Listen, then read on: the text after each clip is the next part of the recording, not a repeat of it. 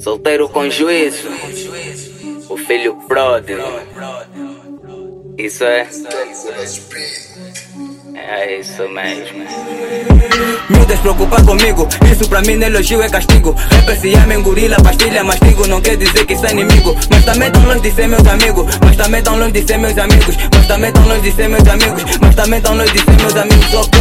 Miúdas preocupa comigo, isso pra mim não elogio, é castigo. Rapper se ama em gorila, pastilha, mastigo. Não quer dizer que sou inimigos, mas também tão longe de ser meus amigos. Mas também tão longe de ser meus amigos. Mas também tão longe de ser meus amigos. Mas também tão longe de ser meus amigos. Mas também tão longe de ser teu amigo. Não quer dizer que és meu inimigo. É que seu comportamento é sinistro. Nenhum bad aceita mais pausar contigo. Boca da minga tá e levar sozinho. Muita fofoca acabarás sozinho. Vida não tirou pessoas de mim, afastou aquelas que eu já não preciso. E sobre rapper, pastilhas ou mais. Não vejo forte, eu só vejo fracasso. Barra de ferro, eu sou mendiaço. Pisas com sapato no peso descalço. Quando invejoso, mando pro caralho. Muita confiança, dizem cheira alho. Não foi gostoso, passou via talho. Baby dela apanhou do meu chocalho. O mesmo perguntou se foi de acalho. Não é tudo truque, isso é trabalho. Com essas miúdas já não me atrapalho. Qualquer nigga na banda eu avacalho. Ouviram bem seus canicalho. Vocês mesmo só cantam de acalho. Então se calho, foco no trabalho. Eu e o Cris agora temos novos planos. Sempre em jogo tipo mata aquilo. Com mesmo de sempre sem nenhum sarilho. No vou silêncio escolhi ser o grilho. Faço com lágrimas de crocodilo. Tenta me pôr a prova e te aniquilo. Perdi amigos, eu não tô tranquilo. O mundo tem dono, somos todos inclino. Vou te incomodar tipo sou mosquito. Pra ter essa parte que ter um gostito. Cozinha vazia, não estava mais frito. Barriga enxuta, sentíamos vazio. Hoje conseguimos ter peixe frito. Passa-me miséria sem matar bicho. Quem nos mata era o próprio bicho. Almoço e jantar era papa de milho. Sabendo eu não vi, por isso eu não milho. Avô diz não,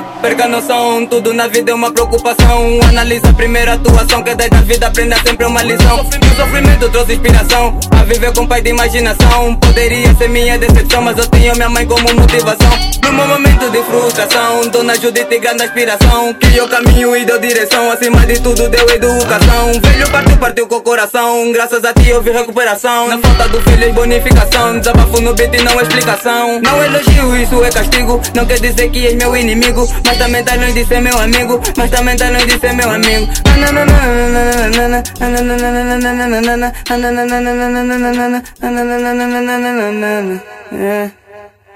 Longe de ser.